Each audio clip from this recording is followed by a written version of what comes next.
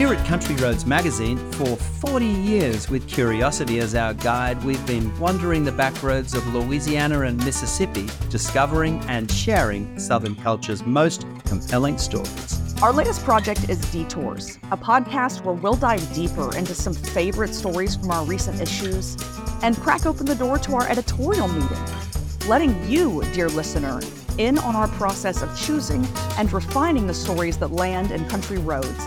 Think of it as a friendly audio companion to your monthly magazine, a chance to really hear the voices of the artists, chefs, farmers, musicians, designers, and other culture bearers who make our vibrantly unique region like no other. It's a chance to listen closer and discover more. And maybe laugh a little too. I'm James Fox Smith, publisher. And I'm Jordan Lahe-Fontenot, managing editor. And I'm Alexandra Kennan, arts and entertainment editor. And this is Detours, a new podcast from your friends at Country Roads Magazine. I'm James Fox Smith, Country Roads publisher, and today I'm here with Chris Turner-Neal, regular contributor and senior managing editor of 64 Parishes magazine, and we're speaking with Maida Owens. Maida is a cultural anthropologist specializing in Louisiana's traditional cultures. She's been with the Louisiana Division for the Arts since 1986, during which time she has worked with organizations and researchers across the state to identify one of Louisiana's most important assets, and that being its traditional folk artists, to determine the most innovative and effective ways to present Louisiana's folk musicians, storytellers, and craftsmen to Louisiana citizens and to the world. She was director of the Louisiana Crafts Marketing Program from 1986 until it ended in 2008. And on a personal note, I'd just like to add that in my early years at Country Roads in the late 90s, when I was first here and knew very, very little about the culture, I found myself calling Maida's number many, many times when I needed to have a little guidance or help with understanding how to connect with and find the relevant and important stories in Louisiana's cultural and folk traditions. And she was always gracious and extremely patient with leading me in the right direction. So, Maida Owens, it's a great privilege. Welcome to Country Roads Detours podcast. Well, thank you. I'm delighted to be here. Maida, I'd like to start just by defining for listeners, what is Folklife? Tell us what this study consists of and what's brought in under that term. Okay, well, it's a relatively new word. It grew out of the discipline, the academic discipline of folklore. There are actually people who get degrees and, in order to study and do this type of work. And Folklife is a little bit more broader than the word folklore, that many people think of folklore as being the oral traditions, whereas technically it is more inclusive, but that's often what people think of it, as storytelling. So Folklife often became the name of different public programs, the Smithsonian Folklife Festival. Many of the state programs are Folklife programs. And that was to be more clear that it was more than the storytelling. It's all the different traditions and genres that people, have in their lives. So give us some examples. When you talk to people about Folklife and about preserving it, what traditions are you talking to them about and trying to get them to understand as part of this? I often use, when I get that quizzical look, I often use the phrase traditional cultures. And that there often is a head nodding, just as y'all did. Okay, especially internationally, the concept of traditional cultures rings true. But that's folklore and the folk arts are all, the music, the dance, the crafts, the rituals, so it's very broad. It's all those what differentiates it between other types of research especially about traditional culture is that we focus in on the expressive traditions, this expressive culture. So the music, the dance, but also the occupations. And it's any of those that are shared by a group and passed down over time. That's the that's the definition I use in brochures and on the website and such. So the group can be any group, so it can be my family, it can be my neighborhood, it can be my town, it could be my cultural, my ethnicity, my heritage. It's whatever group, your occupational group. Like there's folklore about folklorists. So presumably, Maida, it might also encompass food. Yes. It might encompass dance. It might encompass language and dialect and accent. Are these features as well? Oh, definitely. And now one thing we do make a difference concerning language is like in our programming, we don't teach a language, but the tradition can be in whatever language it should be in. So we do support the various languages of Louisiana, but not so much as teaching the language as teaching the stories of the language, the songs of the language. Got it. How did you've been doing this a long time. Yes. I know you were doing it in the mid-90s, and I believe longer than that. So how did you come to work with Folklife? How did you get involved in this field? Well, I found it really early. Actually, I found cultural anthropology very early. I found it in high school, and those were my majors in college. My bachelor's and my master's degrees are in cultural anthropology from LSU. And I just knew that that's what I wanted to do with my life. And I feel so blessed that I was able to not only do that, because many people with this, specialized training don't end up finding a job, but I was actually able to find one in my hometown because I am from Baton Rouge. I was born in New Orleans and raised here. And so I was able to fit this into my life in really special ways. Were you, during your upbringing, during your childhood, were you very aware of the culture around you? Or is it a bit, I guess for most people, there's that idea that a fish doesn't know that a fish is in water. Or is it the same kind of scenario? Or is there a certain point at which you realize, oh, this is what makes my life unique? No, basically. My parents were both mainstream American. My father even made an effort to divorce himself from his heritage and background. And when we would ask him, what are we? Because I wanted to be something, what are we? This was, the 50s and the early 60s, and he would say, you're Heinz 57. You've got a little bit. And genetically, that's true, that we are incredibly mixed. We are not predominantly one culture.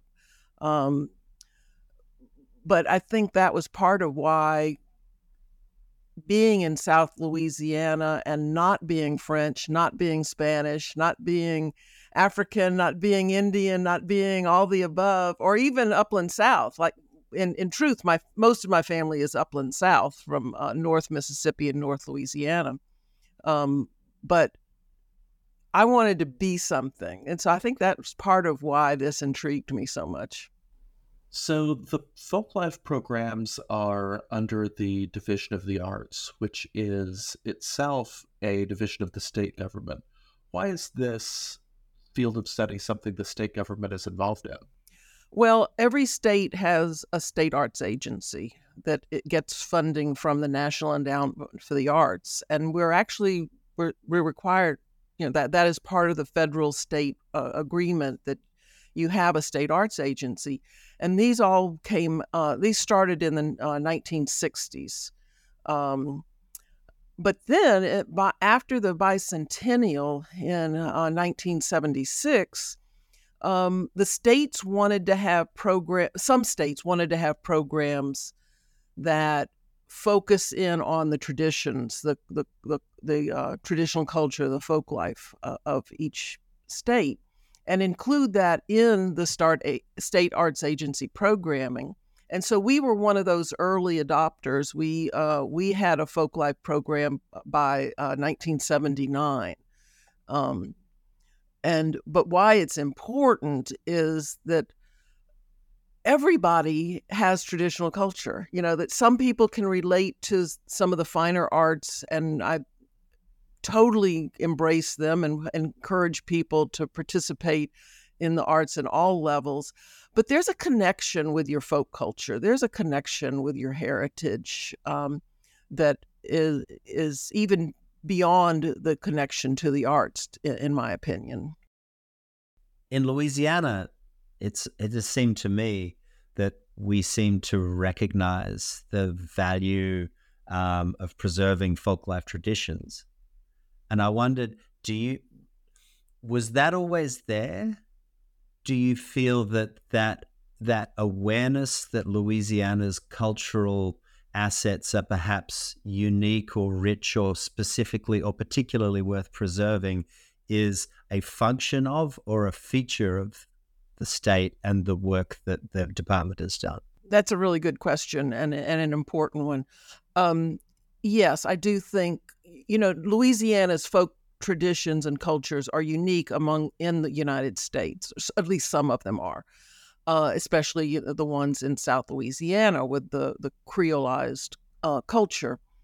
And so that sets us apart and gives us a special identity. And some of the tension between North Louisiana and South Louisiana is, y'all are special and get all the attention and we're up here. But I like to point out that almost the entire state of Mississippi, Alabama, much of Georgia is very similar to North Louisiana, and they don't go around saying, we don't have those special things. That I sincerely believe every community has special traditions that are worthy of recognition. Now, there's a difference between the people appreciating it and valuing it and then supporting it. Okay.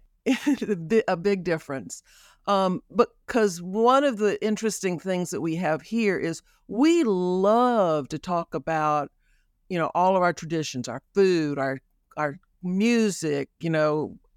We've shared this with the world, but in many ways we don't necessarily support them in more tangible ways.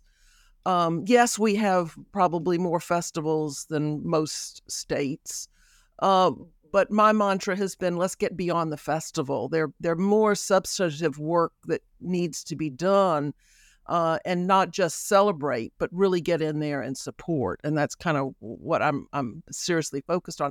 But then there's also the issue of support within state government. And the Division of the Arts funding has ebbed and flowed over the years.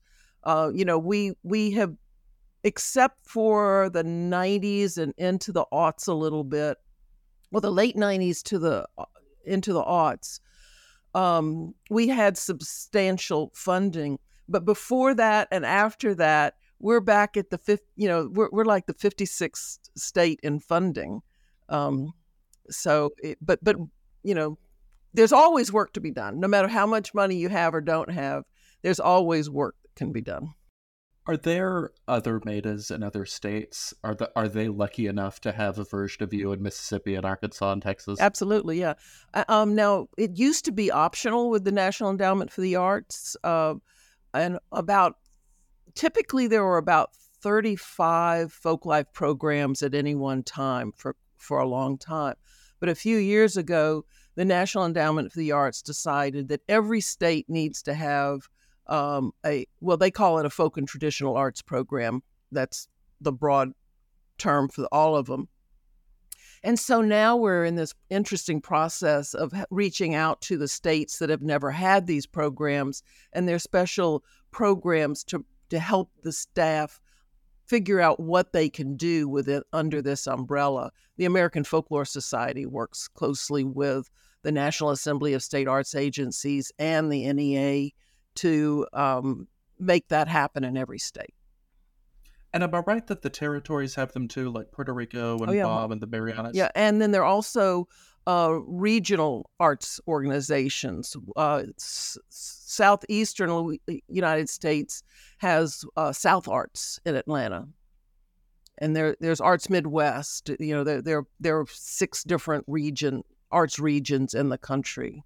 And those regions and the offices that sort of hold them, or that define them, is each focused on interpreting, chronicling, and developing the arts and the folk life programs in those regions? Yes and no. No agency can do everything.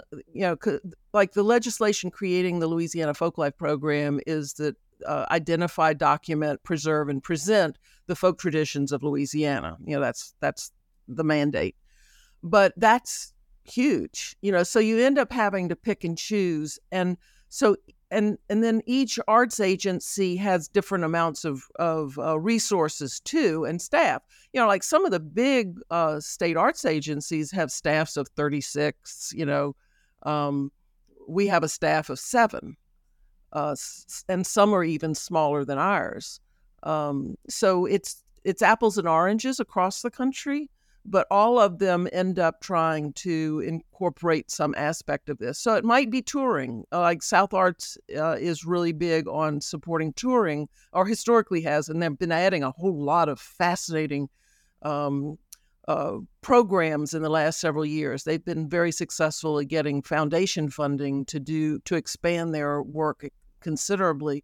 But foundations don't give to state governments. So we are kind of limited to what the legislature gives us and what the National Endowment for the Arts gives us. I do other things in partnerships in order to tap into foundation funding, like what we'll be talking about later. Like the Louisiana Endowment for Humanities funds some of the work that I'm involved with. So they certainly fund my rented utilities. Thank goodness. We're very grateful for their presence. Yeah. Yes. One of the things I enjoyed most about our conversation earlier is the idea of the Folklife program starting from a project that was presented at the World Expo in New Orleans in 1984. Would you tell us that story? Yeah, that's actually a fascinating story. It didn't actually start there. The festival blossomed there. Nick Spitzer was the first state folklorist. There's not technically a position named that, but we end up being called state folklorist. And he started in 1979. He was actually the first employee hired by the new director while he was staffing up in 1979. And so between 1979 and 1985, when Nick left, he he really set the groundwork for what came later. He created, he seized the opportunity of the World's Fair to have the Folklife Pavilion, some of you may remember that. And in there was a fabulous exhibit called the Creole State Collection. And so he pulled together a collection of all the folk crafts in the state.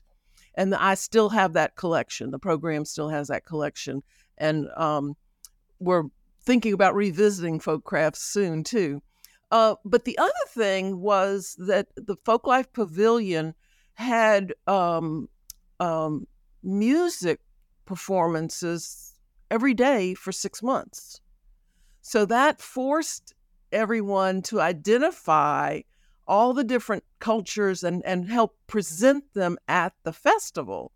So they would have this Isleño week, or old time country week, and then they had food demonstrations. It was basically a fully developed folklife festival every day for 6 months.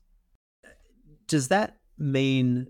Do you think that the initial uptake or development of the program is inextricably linked with the fact that the World's Fair took place in New Orleans, because it kind of focused people's attention Yeah, it was definitely a factor. Yeah, yeah. Definitely a factor. Like if it had happened in another place, perhaps that population of people would have been being like, oh, we've got this great depth of folklife tradition that we need to interpret and figure out how to share.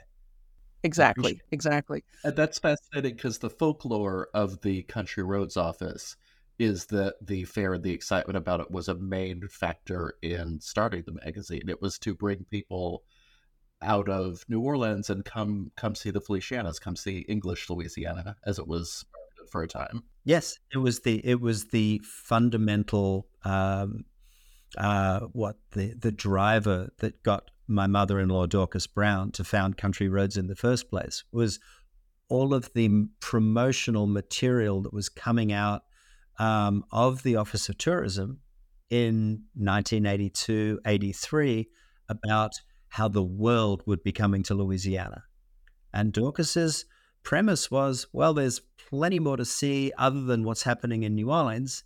What we need is a magazine so those people can get out and explore the things happening in small towns as well. Of course, no one even stopped for gas in St. Francisville on their way to the World's Fair, but it turned out that it resonated with locals. As a fellow 1984 project, I feel fondly for the World's Expo. I think everybody does. Yeah. And all those archives are in my collection. I have a special collection at LSU Library in their special collections, and so all of that is available. All the tapes from the World's Fair, photographs from it, but the documentation that this program generates is for the public. So it is for you. And I, before it went over to the LSU, I would get requests saying, can I have a copy of my grandfather's interview at this, program that y'all did? And so we would make a cassette tape, and now I can send them over to LSU instead of me doing it. Because I bet a lot of people don't know about that. We will definitely have to make sure that we get the information included in the show notes about how people can explore that archive and then access what's inside of it. Yeah, actually, LSU Archive told me several years ago that we were like one of the top 3 collections that gets requested, which really blew me away. Or was it 7? I might be wrong on that. But and plus, they told me that many years ago. But nevertheless, it is a frequently requested collection that they have. Well, let's talk a little bit about the research you've done over the course of your career, because you have these big projects that, if I understand you correctly, have led to this archive. You did the big study on the Florida parishes. You did this huge storytelling examination. Tell us a little bit about those. Okay. Well, the Florida parishes was where I got introduced to this and made the transition from cultural anthropologist to public folklorist. I was one of the field workers, researchers that Nick Spitzer had for the Florida parishes. One of my first tasks when I took over the Folklife program in 1988 was to finish and publish the Florida parishes. And in between Nick and I was Bob Gates, who was here for 2 years, and he's focused a lot on the Louisiana Folklife Festival, making it continue and not just letting it die. And it lived for a long time, and that was a significant contribution. But when I got there, I wanted to kind of slow down and go deeper. So one of the first projects I had was the storytelling program. And that happened very serendipitous, that the Louisiana Office of Tourism approached me about helping them with one of the 4 components for Louisiana 1990. And one of them was the storytelling program. And they wanted to have storytelling pavilions at festivals all over the state. So I said, I will if you record all the sessions. And they did. And so I ended up with 500 cassettes of storytelling sessions all at 71 festivals across the state in 1 year. So what an incredible snapshot. And then, so I have all this and I say, okay, well, I need to do something with it. It's a resource. What are we going to do with it? And so this project is actually kind of backwards because it started with the public programming, and then we mined the public programming for what became Swapping Stories, Folk Tales from Louisiana. And that was published, what was that, about 1999, I think it was. And as the book people say, it has legs. That they still sell a few of them, here and there, and it's a good coffee table book. But it's a thick coffee table book because it has like 100+ stories in it. 100 storytellers and researchers involved with it, and all these stories. So that was my first big project. That took 9 years. From the time it was an idea to when the book was finally published, I think it was 9 years that it took. So there were other things happening during that time, of course. Another big project was Louisiana Voices Educator's Guide. And in 1994, Louisiana was zeroed out of state budget. We had a budget of only NEA funds for one fiscal year. And then the next year, that activated the lobbying for the arts in significant ways, because I wasn't just cutting Folklife, that was cutting the entire division of the arts. And so they ended up coming, if you give us $1 for every person in the state, half of it will go back into your parish per capita. And so our income suddenly jumped up in the late 90s. And how did the department use that to? Well, the storytelling is one of the ways. And for example, I went in and said, well, actually, I pitched 2 different ideas during that time because I said, the storytelling program really deserves a video. And so I got funding to make the video. And then I went in and I said, the thing that we really have never addressed in this program is how do you help teachers use all this information in the classroom? So that was another 10-year plus project, and it ended up being called Louisiana Voices, and it's louisianavoices.org. And they're still online. Now, at some point, I went in and edited out to use your cassette tape and instructions on analog technology. And so it's still current, and it still gets used. I still hear about things. But then later we got major budget cuts, and I had to stop doing education. Then I had another period of about 7 or 8 years where I focused on the more recent people, immigrants to the state. Okay, new populations. New populations. And because we had, before that time, we focused on the indigenous peoples, the descendants of the earliest settlers, and the waves of immigration, the Italians and the Irish and that came later, even Croatians, Hungarians. But we really hadn't brought it up to the more recent ones. And so that program was twofold, is one, to help them not only document them, but to bring them into the arts network. Got it. Okay. So along those lines, then, how do new projects get chosen? That's discernment with me, the director here. And also I have the Louisiana Folklife Commission. That is a governor-appointed body of 22 people who advise not only me, but all of CRT and state government, or they can advise anybody they want, quite frankly. And so I run ideas by them. For example, just at the last one a few weeks ago, I brainstormed with them an idea of the next major focus would be about folk crafts, because so many craftspeople that were documented in the 80s and 90s are no longer with us, and they're not doing walking sticks. They're not doing so many of the traditions are either on the verge of not being here anymore, or very few people. I've learned, though, is you never say the last passed away, or this is the only person that does this. It's the only person that I know of that does this. So that's a trial and error kind of discovery, is it? Yeah. But that goes back to field work. During the early years of the program, there was so much field work and documentation, and then that was incorporated in quite a few projects. But we probably need to start circling back to field work for the crafts, because we're not having the crafts at festivals like we used to. Oh, interesting. Talk about that.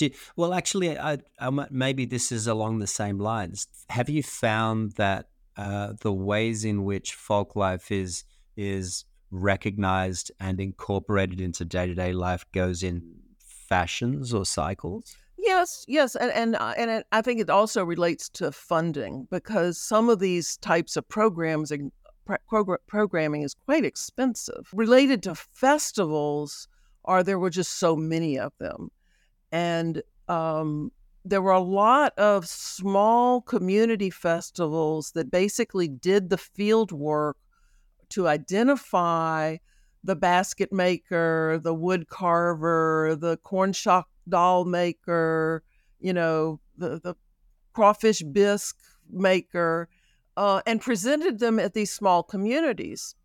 But so many of those festivals are not doing that anymore, especially the crafts. Their music still gets presented.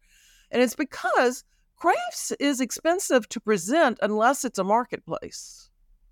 And what I'm talking about is craft demonstrations that are not based on sales, but on demonstrating educational. So you can ask people to come, but why would they do that for free? Especially some of these traditions, like building a St. Joseph's altar, is a lot of work, and they're not going to sell anything. There's nothing to sell when you demonstrate a St. Joseph's altar, and there are a lot of things like that. Do you, in that sense, then, do you see a lot of traditional crafts being endangered because of the lack of demonstration? Do you think that contributes to the declining of the practice of it? That's definitely part of it. I think it's more complicated than that. In what way? A lot of these traditions were related to rural occupational crafts, like corn shuck weaving, split oak basket making. They are no longer needed, so they were continued for nostalgia purposes. Okay, because if you can buy a perfectly functional basket from Walmart, yeah, you don't going to sit and spend all afternoon making one. Right. And so during the 80s and 90s, the people that we found were typically older, and actually most of them were African American or Creole. And so part of it was about economics, but older people in retirement wanting to connect to their culture, continuing something. But the children their children and grandchildren didn't have the same experience with the split oak basket or the or negative ones. Like you hear people talk about, they don't want to think about cotton picking. That's not a good memory. But so some of this didn't get passed on. And then when grandpa or grandma passes away, oops, nobody learned it, or they watched it but never really did it. There are some. I don't want to say this is everybody, but it's definitely an issue. But that's not to say there are not other people out there that we just don't know about. And that's what we're talking about now, is we need to find out what is going on. That brings me to a point that I really liked that you made about Folklife being important for human well-being and the connections it builds with people. Explain that to us. Yeah, well, that definition is relatively new for me, and that came out of the work with the concern for the coast. I'm from here. I'll tell you my origin story with this. I'm from here. I grew up with hurricanes. I remember standing outside in 1965 and letting Hurricane Betsy push me over, and I'm well aware of the coast. At LSU in the 70s, we were talking about coastal erosion then. and saltwater intrusion, the whole bit. But until the 2016 flood, it didn't get up close and personal with me. And that's the first time in my life that I thought somebody in Baton Rouge, namely me, might need to evacuate at some point or even relocate. And that set me on a way of thinking about the urgency. I knew the urgency was there, but it did light a fire under me to take action. And then in 2018, Jonathan Foray with the South Louisiana Wetlands Discovery Center invited the Louisiana Folklore Society to have their meeting in Houma. And for 2 years, we were there. And his big point is we have to help save the cultures of South Louisiana because of all the displacement and all the disruption that is happening. And I knew it was happening, but he really honed in on it. So what we did is create the Bayou Culture Collaborative. So that is the Louisiana Folklore Society is the home of it, but the Folklife program is a partner in there along with numerous other groups. And luckily, the Division of the Arts was willing to actually put up some money, and not initially, but I was the first of the partners that was actually in a position to direct some money to this. So I got permission from NEA to redirect what I had been doing about musical instrument building in the state to focus on the coast. That project's just put on hold, and hopefully we'll be able to get back to it someday. So I started 2 things. One relates to what we were just talking about, these traditions that are dying out. And so I saw the need to help people pass on their traditions. And so I started a little grants program through the Louisiana Folklore Society where I pay masters to do workshops in order to just keep the thing alive at this point, okay? And so that's where, my favorite story about this, there's so many of them, but I'll share one about Geraldine Robertson. She had been in California for 10 years living with family, and last year she moved back home and found out that I was doing this, and she contacted me, and she wanted to teach split oak basket making. Well, at this point, she is the only person that I know of that is still making split oak basket makers. There are 2 others that are not active. They know how to do it, but they're not active. And so over the course of the year, I worked with her. I helped her connect with Port Hudson State Historic Site to harvest trees because the landowner she had lined up backed out due to hunting lease. And then I also connected her with West Baton Rouge Museum, and they hosted it. But get this, she said she wanted it to be 5 consecutive full-day workshops in May. And my thought was, yeah, that's a fabulous immersive experience, but how in the world are you going to get people to take off a week to do this? But that's what she wanted to do. That's what she wanted to do. Immediately, they had 15 people register. So there's a demand. There is a desire and a demand, even if we don't necessarily recognize it at the outset. Yeah. She's an example of a tradition bearer that approached me, others I approached. But sometimes another purpose of the passing it on grants is so that to reach out to cultural groups that have not already participated in the Arts Network.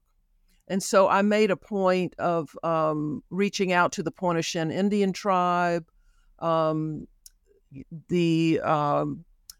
Dulac Band of the Biloxi Chitimacha Choctaw, the Grand Village and Indian Village in Plaquemines, and there are more. But there are other groups that need to be reached out to.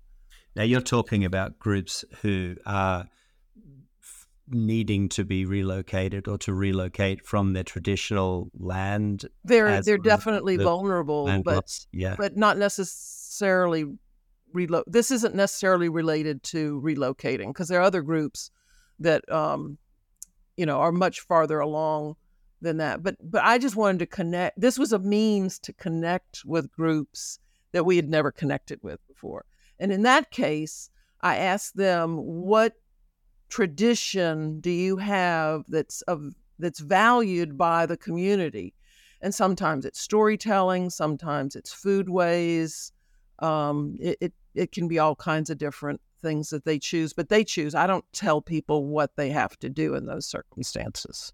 I wondered if you could point out which are some of the healthiest or the most well perpetuated folklife traditions extant in the state, and perhaps Don't need help. Yeah, maybe, and then maybe what are some of the most endangered? Okay. I over the years, I always use gumbo as the example of a tradition that doesn't need public funding. Doesn't need help. Got it. But on the other hand, Janie Luster with the United Home of Nations said, but Indian gumbo is endangered. People are not making the gumbo the way they used to.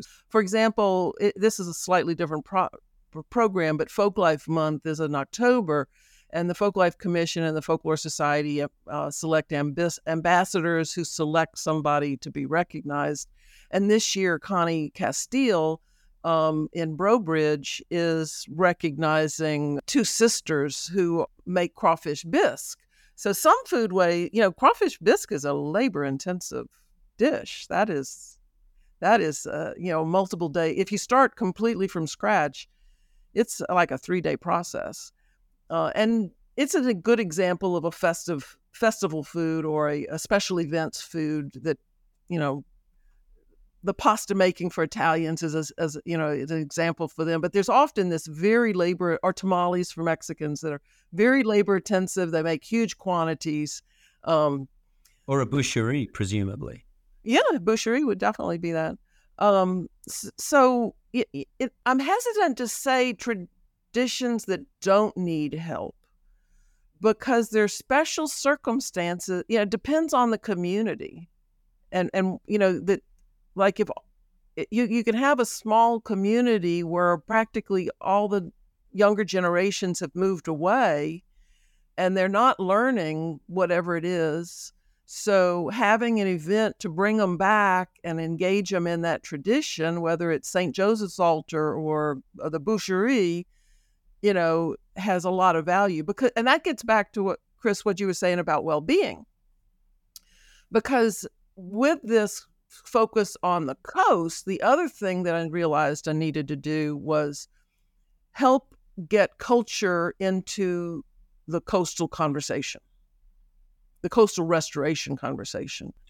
Okay, so it's more than just land going away, water coming up. What about the replace it? people and our cultures? Because we love to talk about how important our culture is, but with the amount of disruption and displacement that we are experiencing already and is just going to accelerate, there's a real risk of us losing our cultures. And that's a plural, cultures, because there are many cultures of South Louisiana and Louisiana that they, we need to think more intentionally about this. And so I started what I call the Sense of Place and Loss workshops to start having a dialogue between the scientists, the policymakers, the humanists, the tradition bearers, the artists, all the above. And then the Bayou Culture Collaborative started the monthly gatherings in 2022. And that was with LEH funding also, but also Louisiana Division of the Arts and the National Endowment for the Arts funding.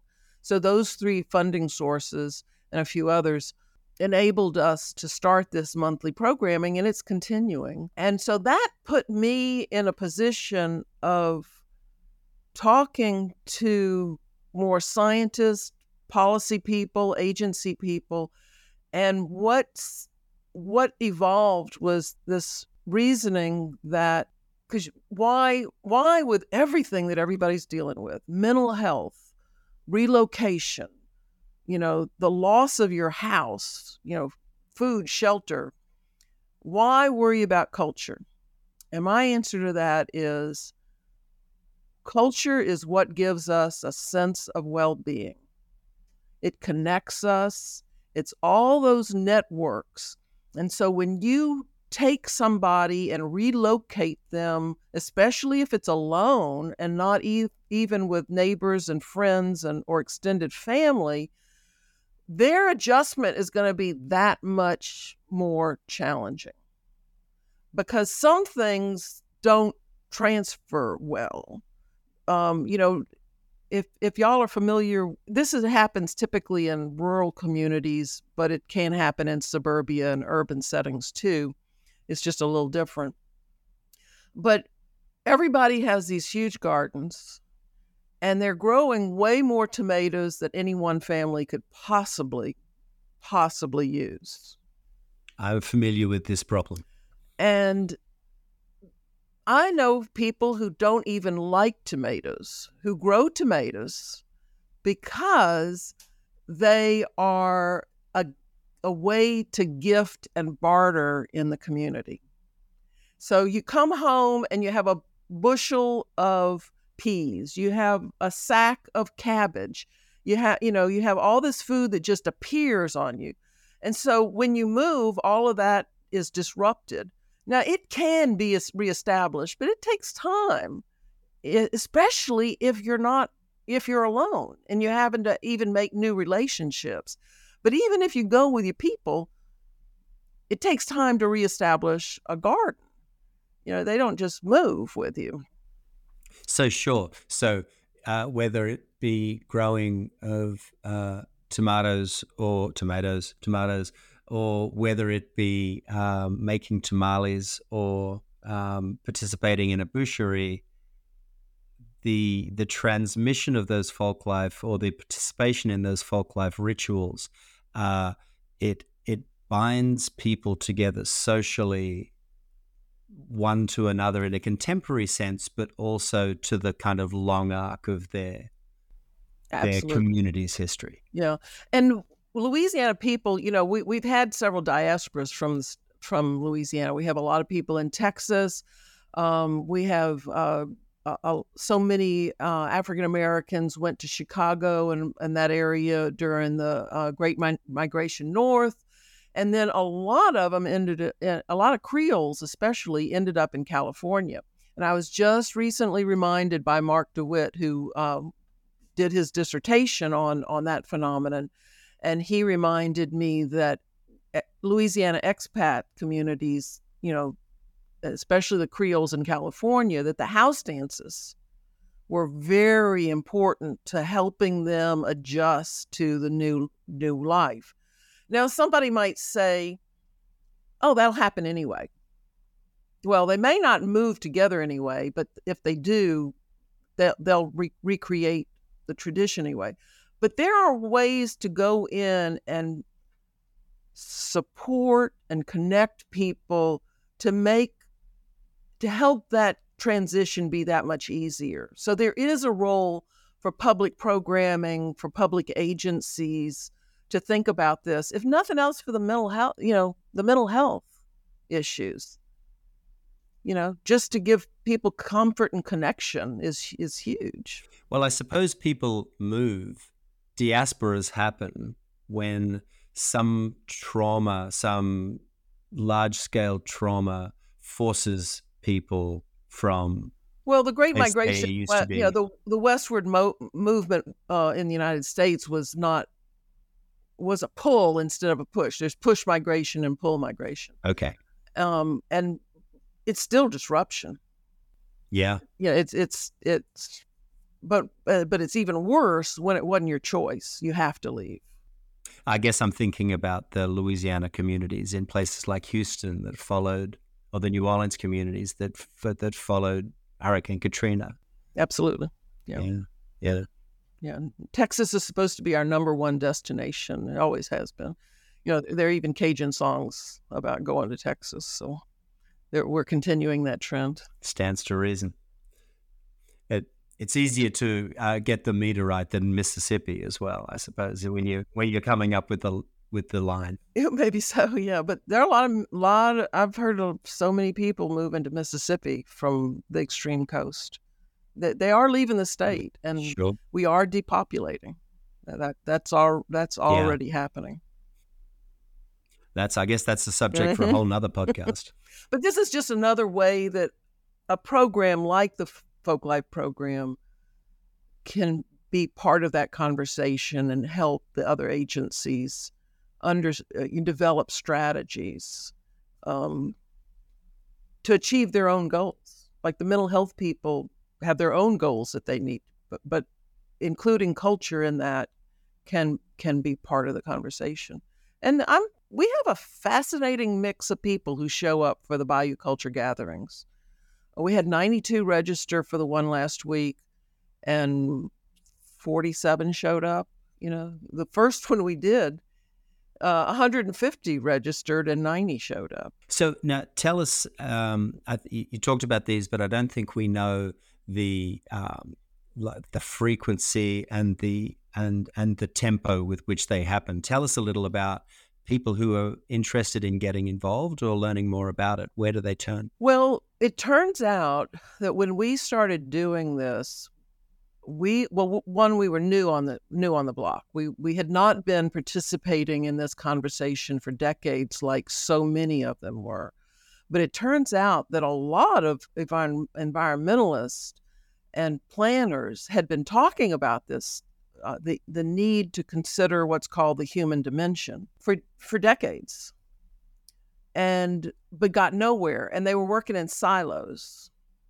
And so the Bayou Culture Collaborative ended up appearing on the scene with this message as a lot of the science, the CPRA, the Coastal Protection Restoration Authority, was kind of figuring out all the science of it. And so one scientist said, well, we kind of had to focus in on that. But now a lot of that has been figured out. I'm sure there's always more science to figure out. I'm not saying they're done. But there was a lot of serendipity in what we were doing and what we were saying. And it really resonated with a lot of people who are not necessarily coming from the arts and culture. That a lot more people care about this than the arts administrators, the social researchers, the folklorist type. It matters to a much wider cross-section of the population. And do you feel like more people are recognizing that than they used to be? Is it an easier sell than it was 40 years ago? Well, that's a good question. I think it just changes. Like back in the 80s and 90s, we were selling festivals and books and videos and fun stuff and look how wonderful we are. And there was, like the Folklife Festival tagline was celebrate our diversity, but things have gotten tougher, that's not the message right now. Say the message now is preserve it while it's still here. Yeah, do something or lose it, What's doing something? What would you like people to do or know they can do? Well, first, I think it needs to be on an individual level where they really look at their own background, they understand where they're coming from, appreciate it, and that's definitely, a lot of people definitely do that. But then on a community level, I would love to see more municipalities have programs that go beyond the festival. Personally, I don't think we need more festivals. We've got plenty. Heresy. But there are other types of ways to, for example, here in Baton Rouge, we have, the first or second largest communities, size population, especially in the greater Baton Rouge area. But how many cultural centers do we have that support specific cultures? Oh, you mean as for example, like a Creole cultural center? Exactly. Or, so that they can gather. Whereas a city of this size, why isn't that happening?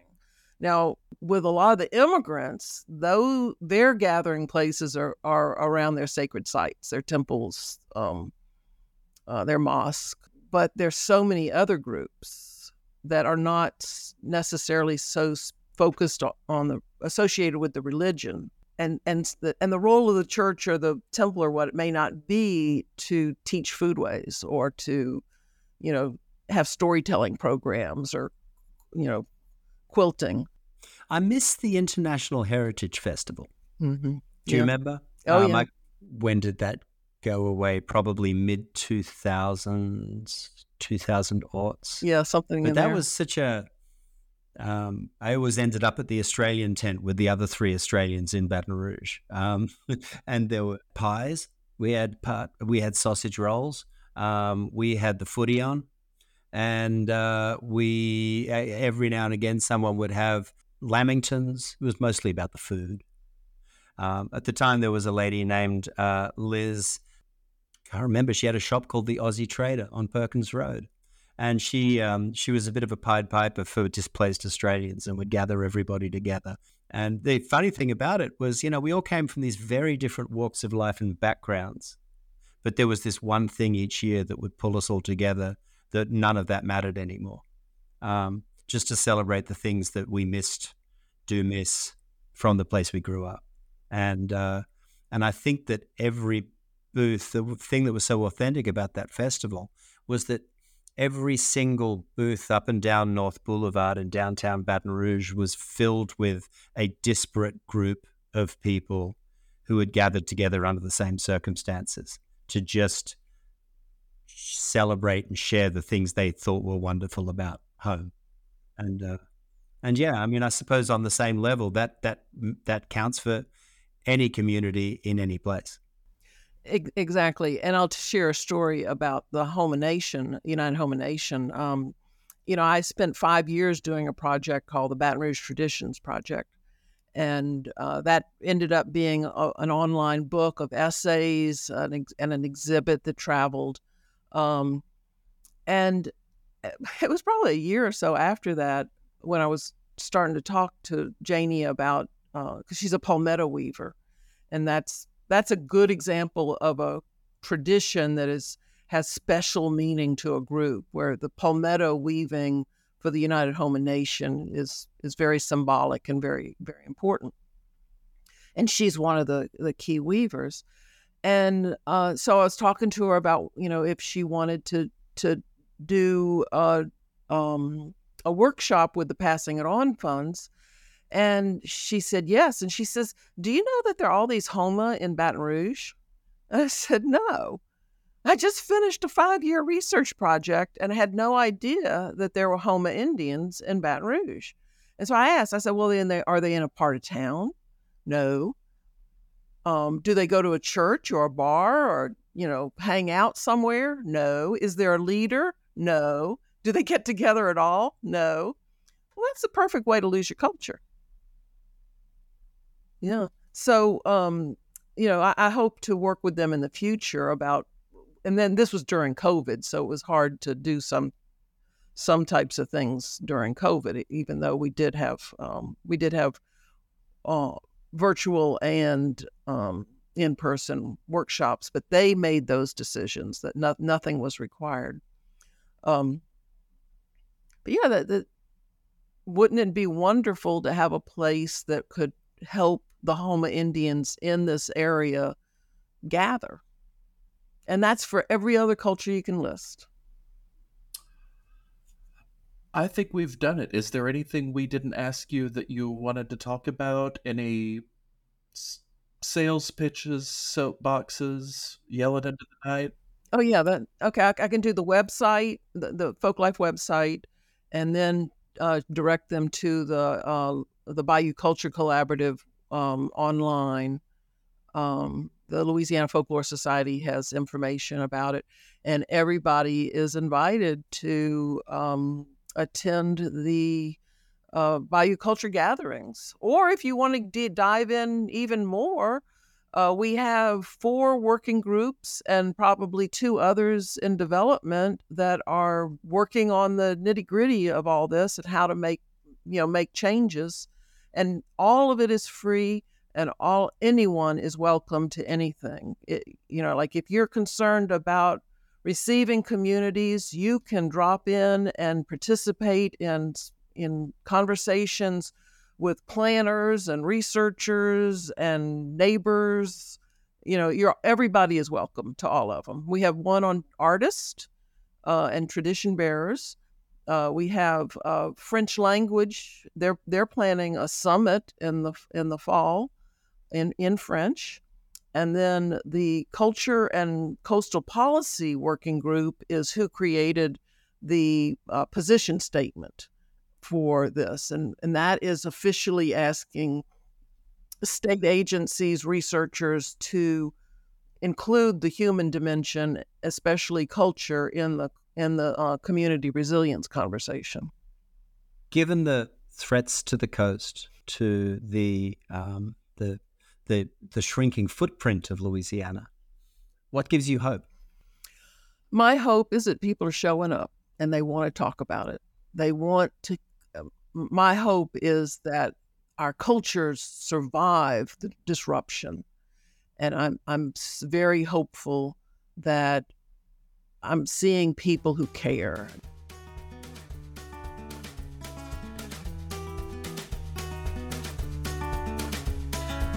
If this is your first time listening and you like what you heard, and if you're still with us at this point, we assume that you do, please subscribe to Detours, give us a rating, and maybe even send it to a friend. And if you're not already reading Country Roads Magazine, you probably should be. To read online, find a copy, or subscribe to have the monthly issues delivered to your door, visit countryroadsmag.com. Detours is written, reported, and produced by us, the editorial team at Country Roads Magazine. James Fox Smith, Jordan Lahaye Fontenot, and Alexandra Kennan. Our theme music was written and recorded by Bill Daniel and Sam Shaheen of Naughty Professor, and produced by Bill Daniel at Wild Child Studios in New Orleans. The audio editing for this season was done by me, Jordan Lahaye Fontenot, and Alexandra Kennan. The Detours logo and other graphics were designed by Country Roads Magazine's creative director, Courtney Zimmerman. So until our next detour, don't be a stranger. You can always reach us at detours@countryroadsmag.com. And thanks for listening.